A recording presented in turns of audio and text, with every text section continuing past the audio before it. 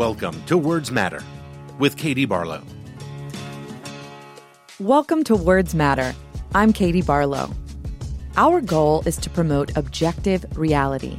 As a wise man once said, everyone is entitled to their own opinion, not their own facts. Words have power, and words have consequences. Our guest once again today served as the 19th White House press secretary from 1998 to 2000 under President Clinton.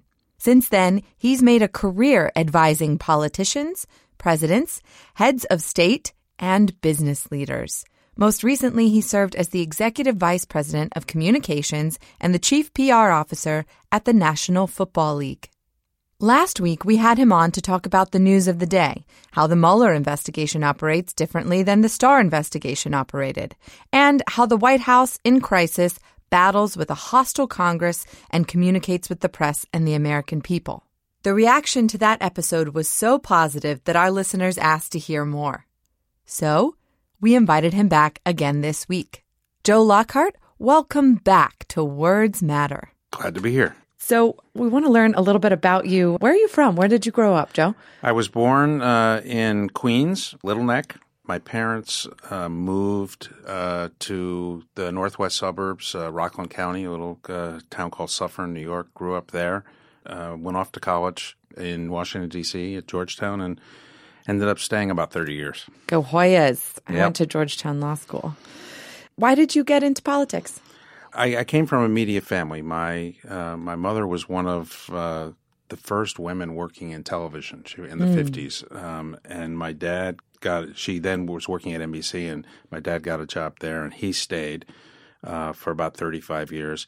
He covered special events, sort of space launches from Florida, but conventions were the big thing. So we used to, our vacations every 4 years were in wherever the conventions were. So Wow. we spent a summer in Miami Beach in 1972. 1976 was Kansas City and New York. 1980 was Detroit.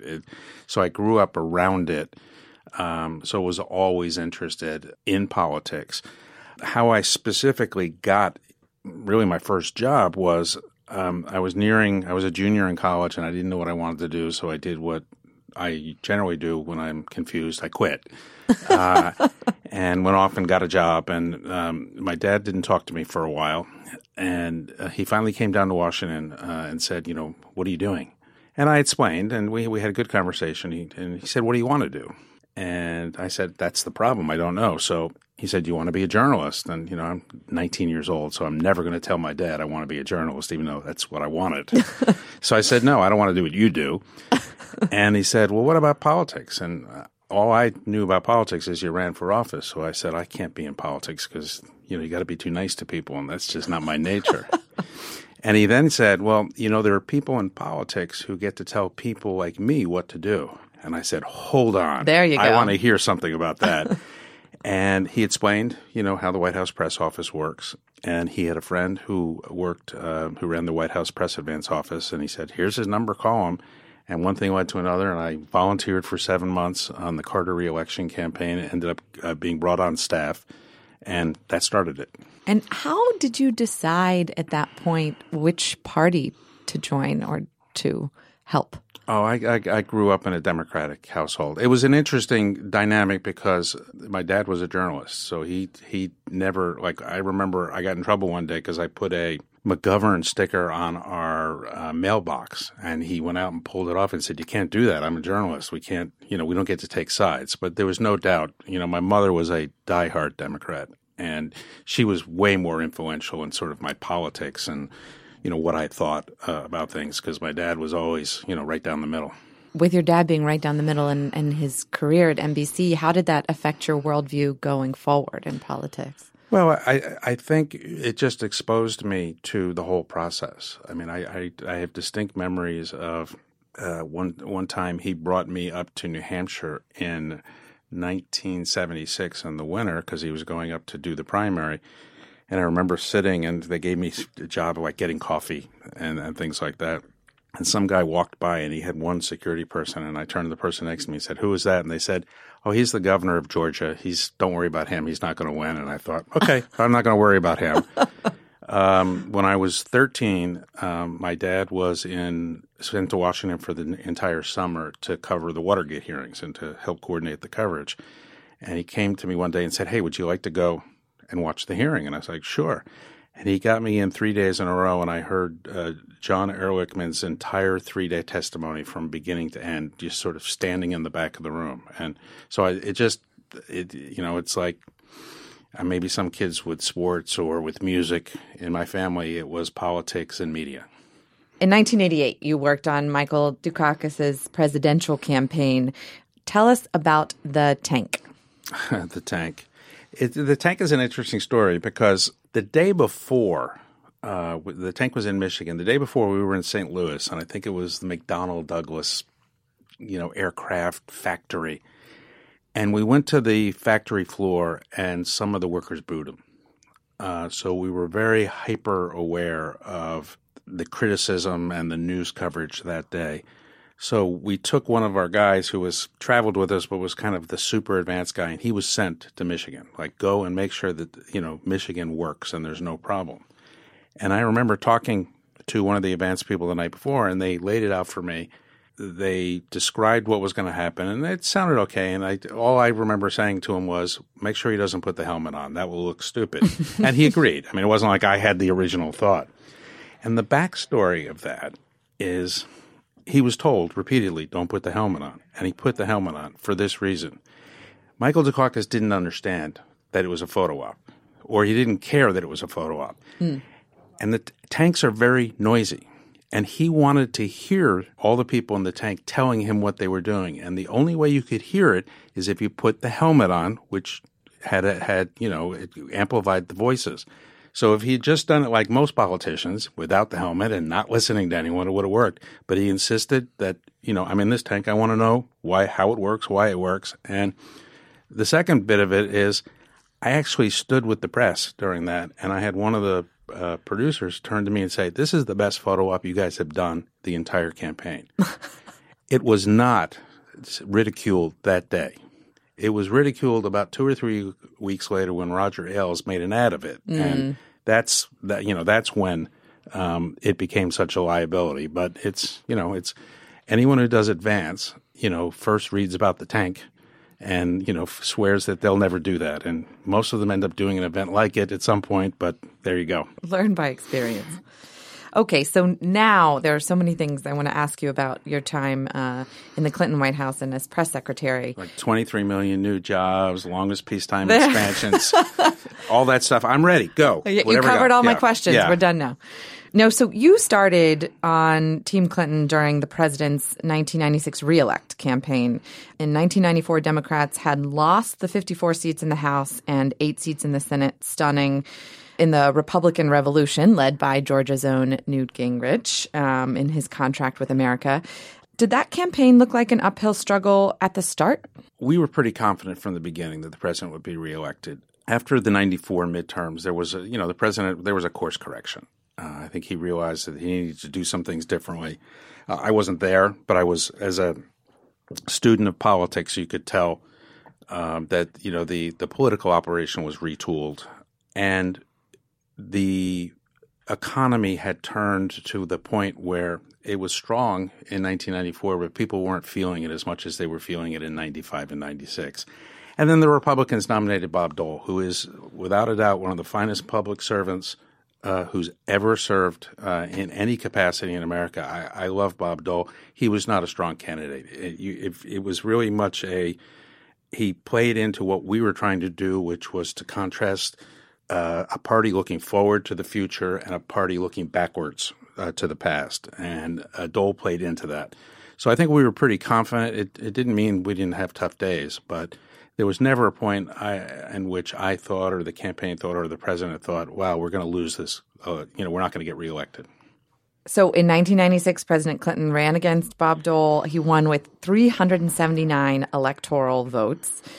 President Clinton became the first Democrat since FDR to win 2 consecutive elections, and you went to work in the White House. What was it like that first day walking through those gates? It's an amazing experience. And the great part about it is it never changes. it doesn't change after like you do most things. You come in, something's bright and shiny, and the third time you do it, the third time you get into your new car, it's like, okay, it's a car. Like it's not this life-changing experience.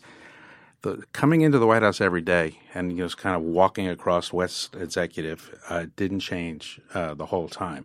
Now, once I got in the building, it wasn't quite as special because it turned out that there wasn't an office for me. And the person who was leaving was going up to work at the UN, and there were some problems, some political problems. So she wasn't going to leave her office until her new job was ready. And I said to Mike McCurry, "Where am I going to sit?" And he said, "Oh, I've got it worked out." And he takes me over to old EOB and he says, "This is the desk of the guy who does the news clippings. And the good news is he works overnight. So as long as you don't come in until 8 o'clock in the morning, you can have his desk during the day." So that's how ceremonially majestic it was for me. And I ended up, for the first couple of months, really just concentrating on some of the cabinet confirmations. We had some difficult ones. Basically sitting on the couch in the staff secretary's office for 12 hours a day. And eventually I got an office and, a chair and a desk and a computer and all that. Very fancy. So you mentioned, Mike, you were deputy press secretary to Mike McCurry, who had in 1995 started the practice of allowing the White House press briefings to be taken live. Talk about what life was like before that and what life was like after. Yeah, it's interesting. Mike had come from the State Department where the briefings were on camera, and I think he felt pretty strongly that, it was a public service that the cameras should be there.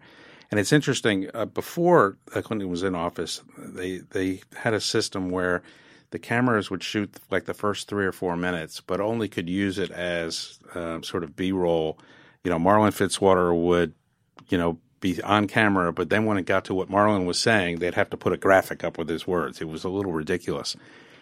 And, Mike wanted to change that, but Mike, being the clever guy that he was, didn't want to make an announcement. So he just told whoever was in charge of the briefing room, every day he comes out, let it go a minute longer. Let it go a minute longer. Really? So one day it was 5 minutes, then 6 minutes, then 7 minutes. And then, it got to be like 20 minutes, and he just said, well, why don't we just do the whole thing on it? And everybody was like, okay, yeah, that makes sense. Mike talks about regretting it and it changing the nature. I disagree with him a little bit. I just think, in this day and age, people get their news a lot of ways, and you can't, you really can't restrict it. We've gotten into this hyper-partisan cycle of our politics, and the briefing is just a reflection of that. So I don't subscribe to the idea that the cameras made it that way. It contributed, but I don't think you can turn back on technology.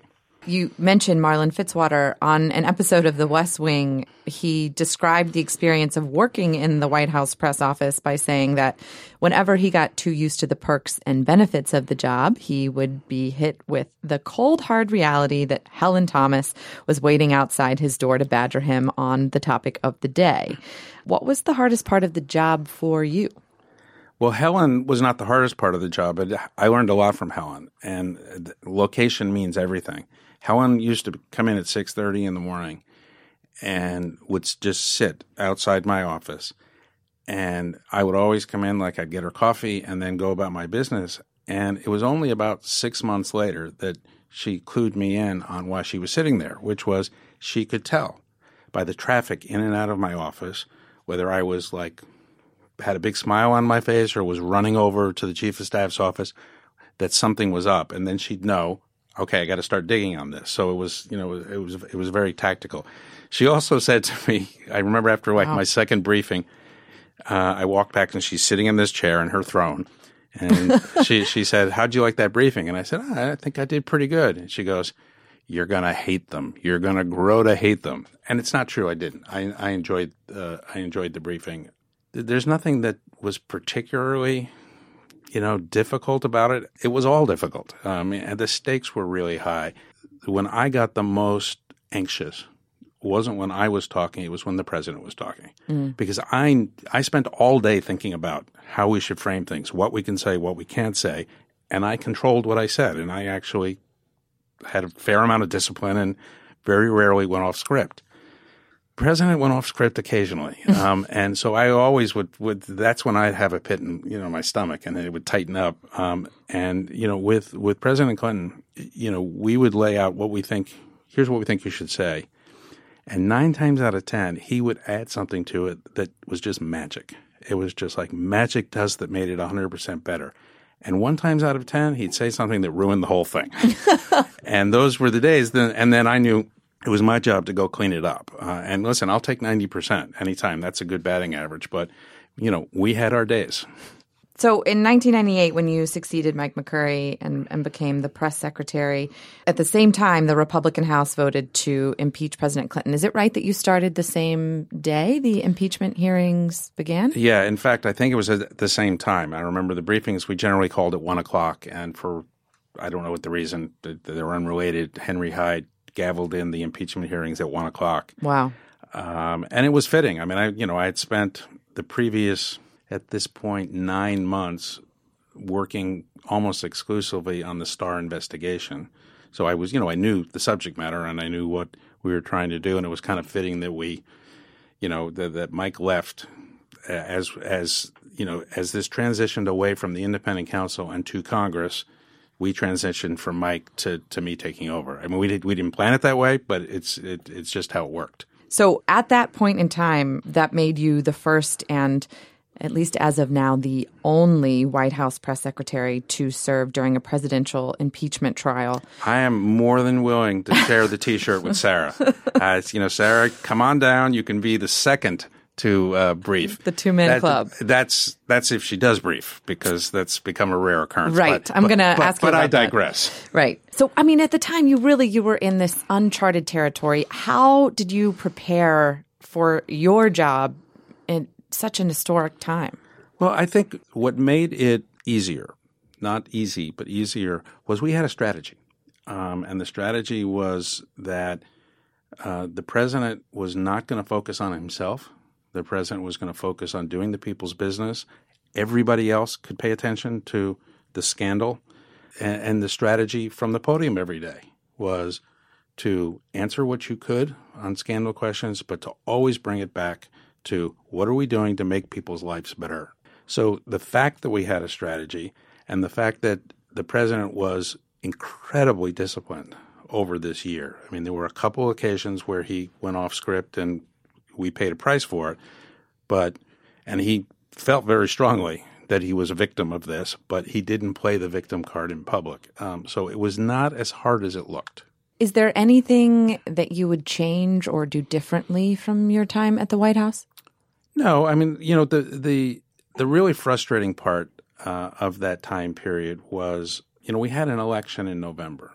No president in their second term, midterms, had picked up seats in 150 years. It's just you're sliding towards lame duckness, and it's the last chance for the public to stick it to the president by putting more members of Congress from the party opposite. We picked up seats. We picked up 5 seats. It was a clear signal to the Republicans on the Hill, enough is enough. Censure the guy, let's move on. And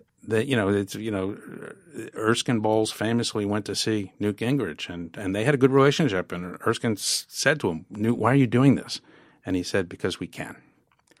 And it was very frustrating to know that no matter what we did, no matter what case we made, we were heading towards impeachment. And, that was difficult. And it was difficult, I think it was very difficult for the president, but also the people around him who's, all of our identities were caught up in President Clinton. And, it was not an easy thing to, wake up on that Saturday morning, go to work and get impeached. So since the Ford administration, there has been a tradition that the outgoing White House press secretary leaves a note to their successor inside a flak jacket that hangs in the closet in their West Wing office. Tell us, if you can, about the note that you were given by Mike McCurry and the note that you left for Jake. I remember distinctly the note I left for Jake. I'm not sure I remember Mike's. He'll remind me of it, I'm sure. But I do remember Jake Seward, who succeeded me for the last 3 or 4 months, extraordinarily bright guy and very good, well loved by the press. I had no problems. But Jake is a little bit like me, which he can be a smartass. And I just wrote him a note that basically said, you will be judged on that moment between what you want to say and what you should say. And I said, take a deep breath and say what you should say. And, you know, we've laughed about that a few times. That's good advice for press secretaries and podcasters alike. Yes. So Sarah Huckabee Sanders, you mentioned her. I want to talk about her a little bit. She's the 29th White House press secretary. How has the job changed between 19 and 29? Well, I think, you know, the internet and technology and the news cycle has, run amok. But it didn't change radically between Obama's last day and Trump's first day. What changed radically was the commitment from the top to go out and tell the truth every day. You do your best. I went out. I did 200 and something briefings, and I will sit and go through the transcripts of every single one of them and ask anyone to prove a place where I didn't tell the truth. There were days that I did my best to not reveal information, but I never lied. I don't think I ever even came close to it. President Trump sent Sean Spicer out on the very first day to tell a demonstrable lie. And I had known Sean from around time. You could tell by the look on his face he didn't want to do it and was uncomfortable. But he did it, and he kept doing it. And, I think it's just my opinion, the difference between Sean and Sarah is Sarah seems to relish it as opposed to how uncomfortable I think Sean looked when he was doing it. And I don't know. At the end of the day, I don't know whether it's because she actually believes the lies or she just believes that the ends justify the means and thinks it's okay. But either way, it's a gross disservice to the public. And for someone who stood there and made the hard choices of telling the truth and trying to advocate for my president, it makes me angry. It makes me angry to watch on a regular basis, whether it's in the briefing room or on the driveway or on Fox and Friends, see someone who's taken the truth and made it, a flexible commodity. You talk about never saying anything from your time at the podium that you knew to be untrue.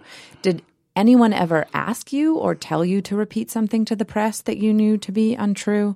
I don't think so. I think it's more subtle than someone, saying go out and lie. Right. And one of the things about being the press secretary is you have to have the same instincts as a reporter. On any given issue, people have both, a conscious agenda and an unconscious agenda.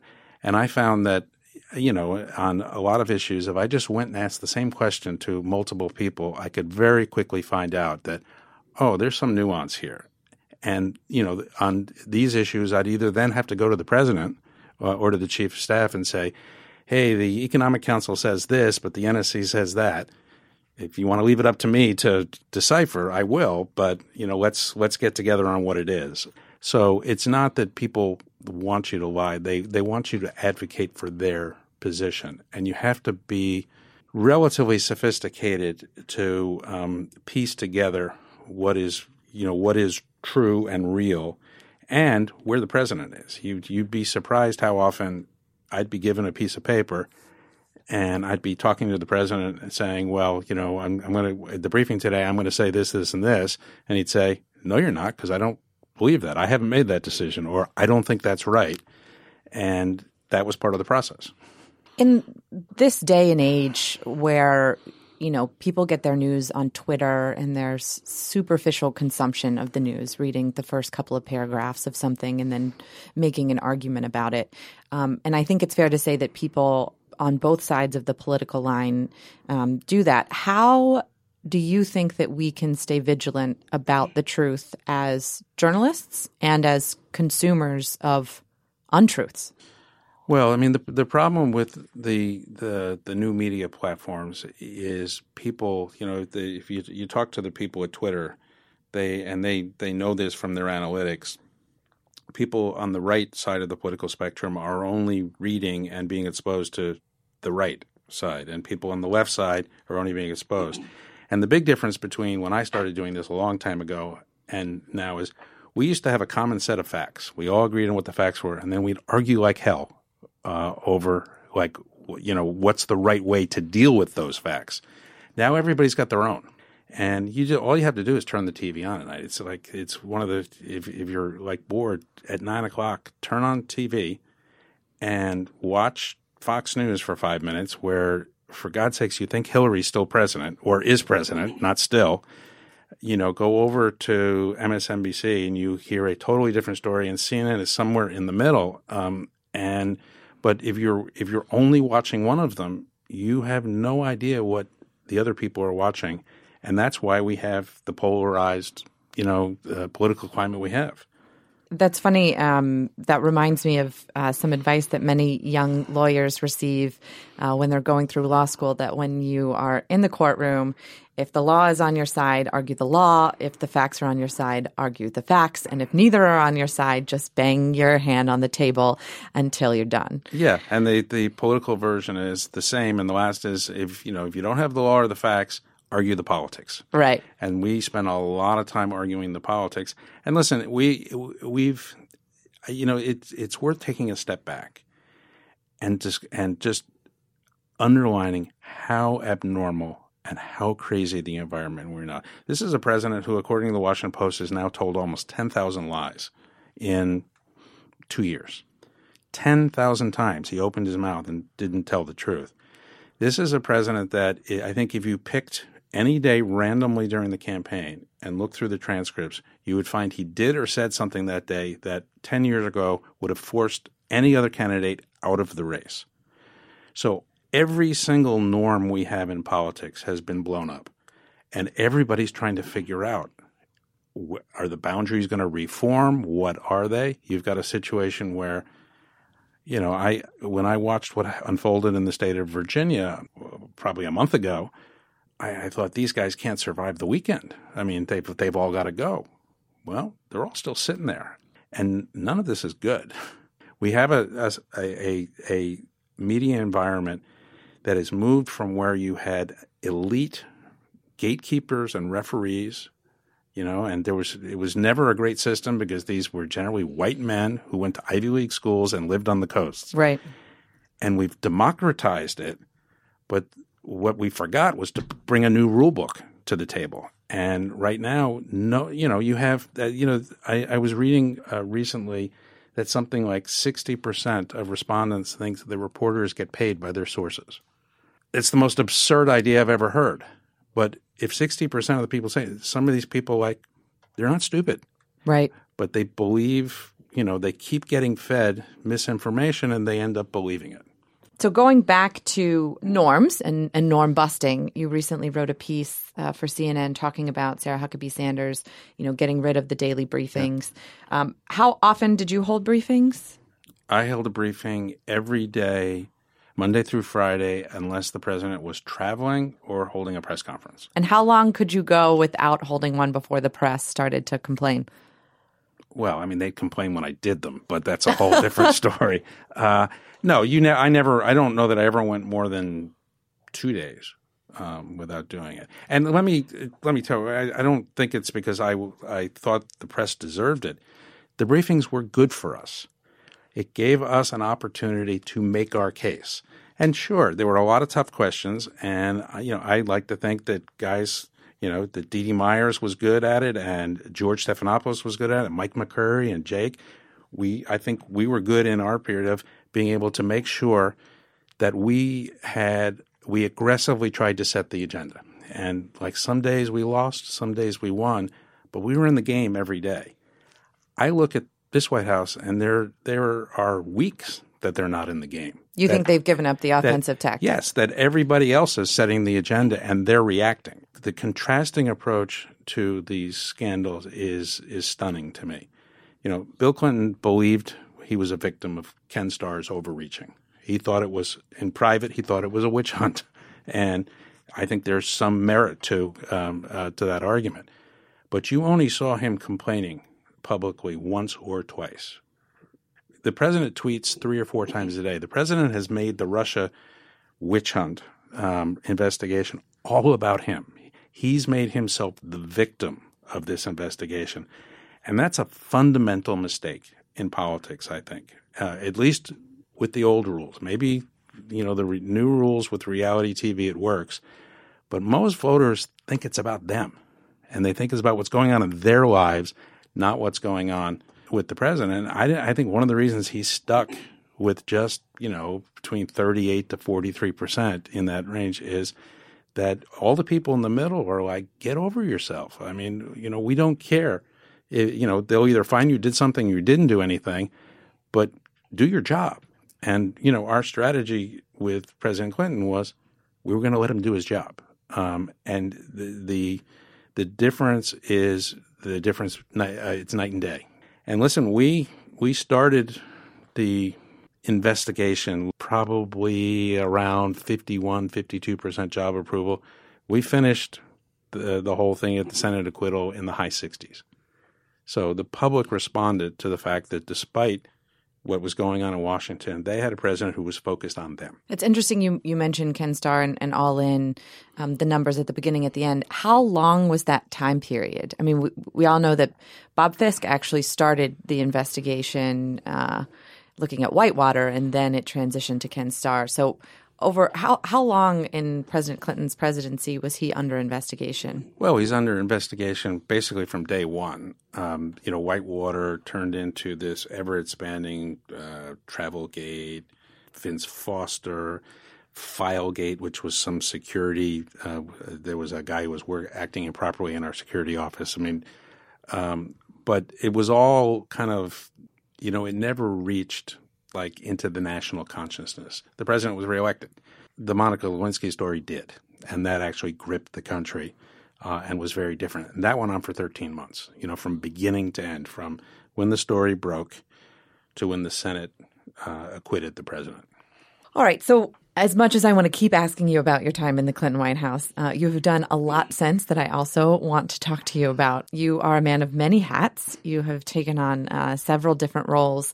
What was your first role right after the White House? After the White House, I started a company with a couple of friends of mine, a consulting company, which is still ongoing, which amazes me because at the beginning we knew we were going to do great. We just didn't know we were going to get any clients.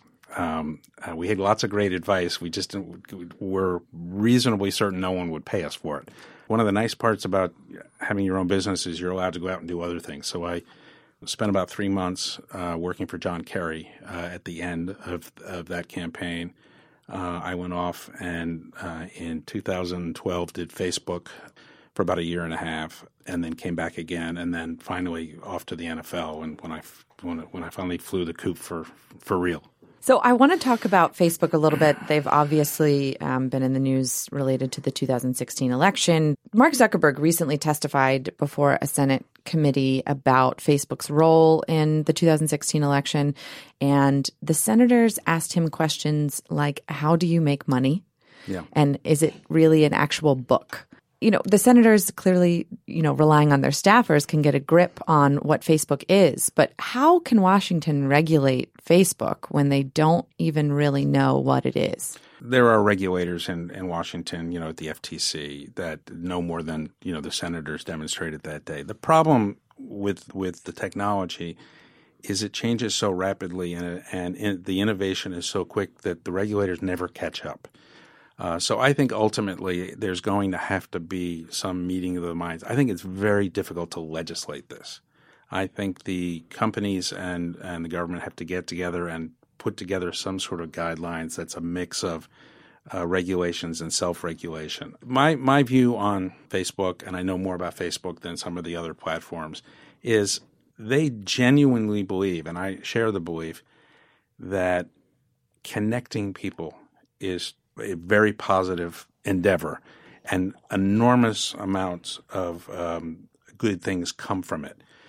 But what we saw in 2016 is there's a lot of bad things that happen, and there's no doubt that these very powerful tools can be used by people who are trying to do bad. It's not terribly different than at previous times when terrorists were using cell phones. I don't think, no one said we ought to shut down the cell phone industry.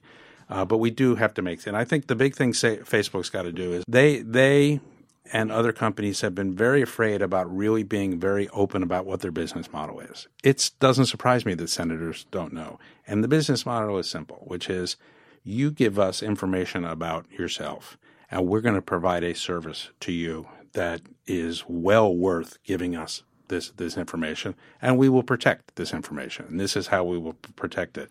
So I want to also talk about your time at the NFL. You were executive vice president of communications at the NFL from 2016 to 2018. Now, there was a lot of news coming out of the NFL over those 2 years, from domestic violence to CTE to Colin Kaepernick. Let's start with Kaepernick. Sure. What do you think about him? And what do you think about how the NFL handled that entire situation? From my position as, running PR from the league, it created an enormous headache. But I thought it was important to do. We just, it's you don't get to choose how these national conversations start, but they have to start, and they've got to start somewhere. And often it's somebody lights a match someplace, and you would never believe that it would. The ironic thing about Kaepernick is he had been apparently sitting for a couple games in a row during the preseason, and it was an NFL network, an employee of the NFL, who reported on it. He just, went to him afterwards and said, "Why were you sitting?" And he told him, and he put it on the air, and the next thing you know, we've got. So I think, my position internally at the league was, yes, this is a problem. There are a lot of our fans who don't like this is happening, but these are our players. It's an important cause, and we ought to get behind them. And that was a controversial position internally. Going into the season where Trump gave his speech that blew the whole thing up, we had already started a dialogue with players about investing in social justice programs, because their point was no one will pay attention to this unless we do it on the field. And, we would say to them, do it some other time. Don't do it on the field. And they'd say, if we do it some other time, no one will pay attention. And they were right. And, we started this conversation where we were going to invest some money to raise the profile of these issues and to do joint lobbying and that sort of thing. And we had gone a long way towards reaching an agreement. And then Trump, blows the whole thing up. And we went from having 3 or 4 players kneeling to having that first weekend over 300 players kneeling. And Trump did it not because he believed, in the anthem as anything. He did it because he's a divider. He wins by dividing people and hopes that he gets enough. And anything he can do to drive a wedge in the country, he's going to do. And that's what he did. So we woke up on a Saturday morning, and all of a sudden we went from the back sports page to the front page with this issue. And, a lot of stuff happened. So there was a recent New York Times opinion piece that said that football in America reflects this country's racial caste system, mostly black players sacrificing their bodies for the entertainment of a mostly white audience. You think that's right? The morning after Trump gave the speech, I waited till 7:30 in the morning to call the commissioner, forgetting that he was in Colorado and where it was 5:30. And I said, we've got a big choice here. We've got to choose here. And my position was, we are going to lose some of our fan base here, but that's bad. But it's worse if we lose our workforce. And if they walk off the field, then we lose 100% of our fans. And I thought it was the right thing to stand with the players. And over that day, we basically split up the owners among some of the league staff and talked through all of this with every owner. And it made the case that we've got to stand together. Unfortunately, over time, the political divisions within the ownership flared, and we were not so united, and that played into Trump's hands. To the question, I look at it more as these are elite athletes. They're 70% African American, and the most important issue for these athletes was social justice, and whether it was bail reform or innocent young black men being shot by police, all of these things. And you know what? If I'm running IBM and 70% of my employees think that immigration is the most important issue, then I'm going to damn well focus on immigration. And it seemed pretty simple to me that if the players thought I was important, they were an important part of the league. And sometimes the owners forget that it's about the players. It fell apart a little bit when, after a tough loss, Jerry Jones went out and said, none of my Cowboys are going to kneel. If they kneel, they're gone, which then opened the division. I wish he hadn't done that. He wishes I never went to work for the league, so we're even. And I actually have a lot of respect for Jerry. He is a great salesman and has been a huge driver in growing professional football, which grows football. On the other hand, when it came to this issue, I couldn't disagree with him more. Yeah, I just couldn't. And, when you're going up against the owner of the most valuable franchise of any franchise probably in the world, absent maybe some of the soccer teams, in Europe, you're going to lose. We ended up getting the right thing done, but there were a few of us that got, kind of kicked to the side, once the dust had settled. What was the right thing done? We focused on the players. We supported the players. There's now $200 to $300 million in funding social justice programs. Nobody else is doing that. No company is doing that. No other league is doing that. And the players today feel like they've got more of a stake in the game in the league than they did before this.